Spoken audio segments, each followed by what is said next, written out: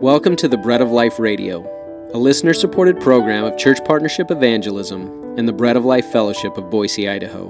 One of the central purposes of our radio ministry is to stir up in our listeners a robust confidence in the sufficiency of Jesus Christ for everything they need. As God's people satisfy themselves in the fullness of Jesus, they present Him as attractive to all those around them. May that be your desire, to make Jesus attractive by your enjoyment of Him. Now here's our teacher, Joel Van Hoogen.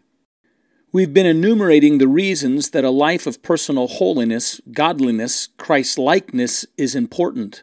A holy life is one that doesn't exalt your own righteousness, but that exhibits the moral majesty of God working in the surrendered follower of the Lord Jesus.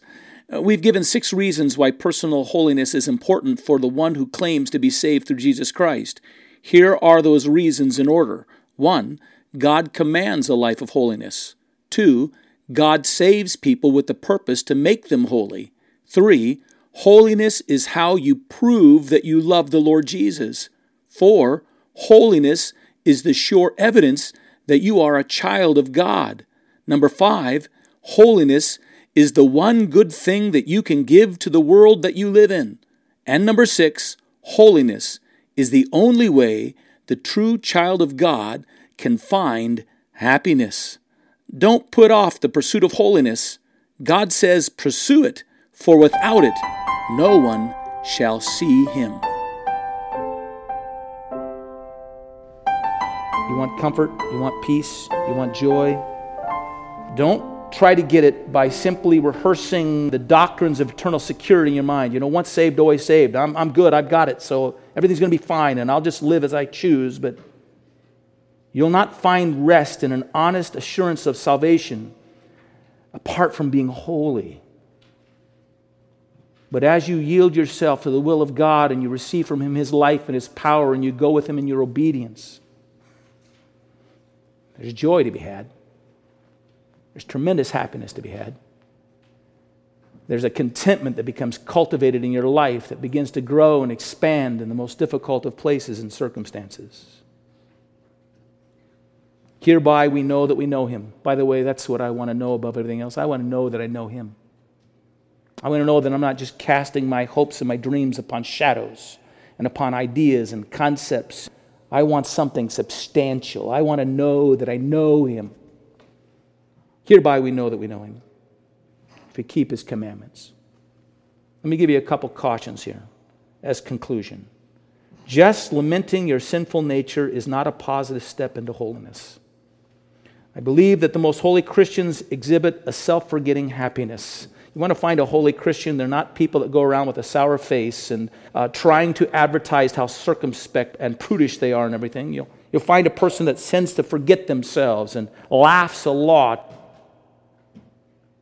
I know that we're sinners, and I know that life will prove out the weakness of our flesh over and over again, but God has declared that through Jesus Christ we are more than conquerors. I have a friend. This friend is somehow locked into this idea, and the way to give testimony of your Christian life is simply to repeat over and over again the treacherous nature of your own flesh. And so as long as I've known this individual, each time I get together with him, periodically, I see him probably every year, once or twice, he's regularly lamenting and regretting his lack of prayer, his time in the Word, his selfish behavior. He has this idea that somehow this is how he expresses that he really is a follower of Jesus Christ. Somewhere he came upon the idea that this is what it meant to be a Christian, is to know and rue your mediocrity and your failings. But that's not even repentance. Repentance is a vigorous turning to the Lord Jesus. It's an active application of your will to take up the holiness of God as your life. And it leads you into an awareness of your flesh, yes, but it then brings you into an even greater awareness of God's power to bring you into victory and joyful obedience. It's a joyful thing. Again, here's another warning. Don't think that a holy life is only possible in optimal circumstances. I can live a holy life as long as God is just pitching to me softballs. This promise of victory is not held out to us when we're only in pleasant settings and only in pleasant and conducive experiences for giving God what He wants. It's given to us when we're in difficult experiences. Paul said this in Romans 8, 36 and 37. Listen to these words. Romans 8, 36 and 37. For your sake, speaking of God, because we're committed and surrendered to you, and we want to follow you and obey you, we are being killed all day long. We're being murdered all day long. We're regarded by others as sheep to be slaughtered. No, he writes, in all things we're more than conquerors through him who loved us. Let me break this down for you just quickly. Just let me outline this, is what Paul's saying. Here are the facts. We're getting slaughtered every single day. We're getting murdered and killed through our experiences on a daily basis. We're facing tribulations and persecution and famine and distresses and rejection all day long. That's the facts. That's the facts. And those who are looking at us and seeing our experiences are saying that we're like sheep who are being led away helplessly to the slaughter as poor and pathetic creatures. Now listen, we are being killed all day long, but we're not helpless lambs being led to destruction. We're not. No, he says. No. We're victors going out in triumph. The triumph of a holy God who loves us and from whom nothing can separate us. We are not pathetic lambs subject to every negative circumstance. In the midst of these circumstances, we're joyful victors in Jesus Christ. Holiness, the life of holiness, brings to us that kind of discovery in the most difficult of situations, even when you feel like you're being killed over and over again throughout the day. That's wonderful. Really encouraging to me. I'm not getting slaughtered. I've never had a day like that. Maybe you have. But I don't have to be a lamb, pathetically led away to slaughter. I'm a victor. I have His holiness. Can I ask you again, is that your boast? Is the life of holiness your boast? If not, why not? Has Christ failed you? Or have you withheld from Him full submission of your will into His holy will? If you see that you're not experiencing the joy of holiness, there's only one thing to do. Draw near to the Lord in obedient surrender to Him. Do you know, when Israel was wandering through the wilderness, there was a sense that where God was present, that place was holy, and so the camp in Israel was considered a holy camp. So the Israelites had to live a little bit differently from the people around them because they lived in this holy camp. But there was also an idea that the closer they drew to God, the more holy that place was. And so if those individuals living in that holy camp were to go into the courtyard of the tabernacle where God was said to reside, there to witness the sacrifices that were being made or offering sacrifices themselves, that was even a holier place. They were required when they came to that place to even take additional steps to maintain holiness in their lives. You know, the priest who offered up the sacrifices, that courtyard, would take the sacrifice, and they would take the sacrifice into the first chamber in the tabernacle where God was said to abide, and that was called the holy place. And it was considered to be even holier than the camp, holier than the courtyard. And the priest had to do other things to maintain a level of purity and holiness so that they could go into that holy place. But once a year, the high priest would be able to go through the veil from the holy place into the most holy place before the Ark of the Covenant, where God in His holy presence was said to abide within the camp. That was the most holy place. Do you see that? A holy camp, a holy court, a holy place, the most holy place where God's presence is. Where are you residing? When Jesus Christ died on the cross, His body became the object of our sin, the thing that separated us from God. The Bible said His body became like the veil representing our sin, which had kept us from coming into the most holy place before God. But when Jesus died, as He gave His body for us, and He took sin upon Himself, that veil was torn in two. And through Him, through His flesh, and through His suffering for us, it says that we may go with Him into the most holy place with boldness and confidence. You can read it in Hebrews chapter 10. I have a question for you. Where are you in your Christian life? Are you even in the camp? Have you decided I'm in the camp, but I'm kind of the outer edges of the camp? I like to show up at church every once in a while, like to sing a couple worship songs, enjoy myself, like to read my Bible when I have time for a few minutes every once. Are you in the camp?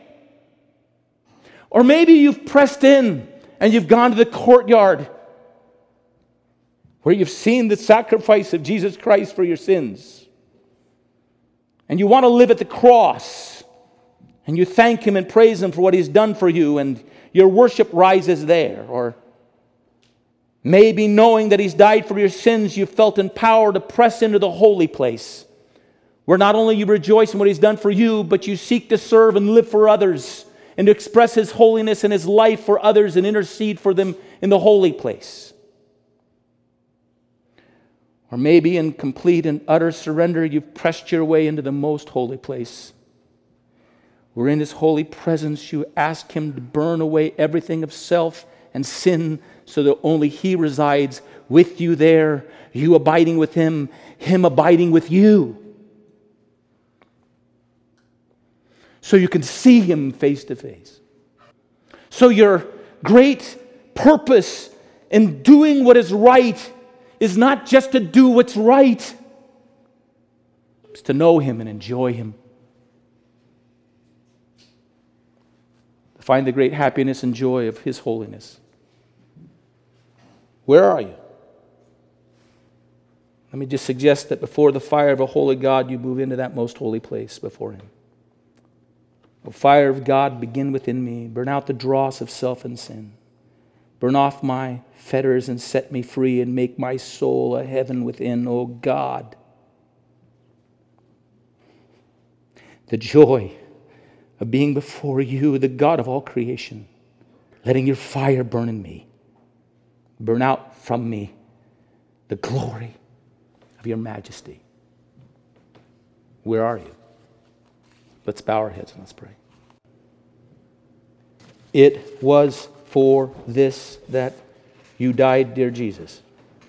It was for this that the precious blood of Jesus was measured out, counted as what was required for our sins, counted as what we needed for a new life pulsating with His life in us.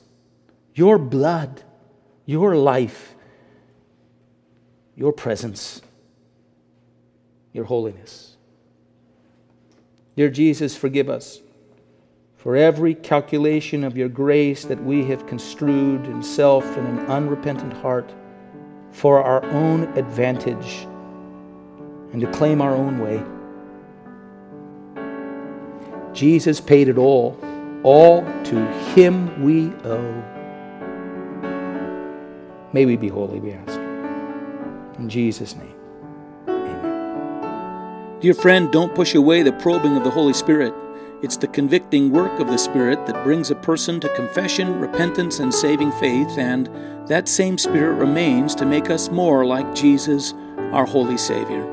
If we can be of help to you, reach out to us at breadoflifeboise.org. There you'll also find a link to the radio archives of our broadcast and also links of full-length sermons delivered at the Bread of Life Fellowship Church.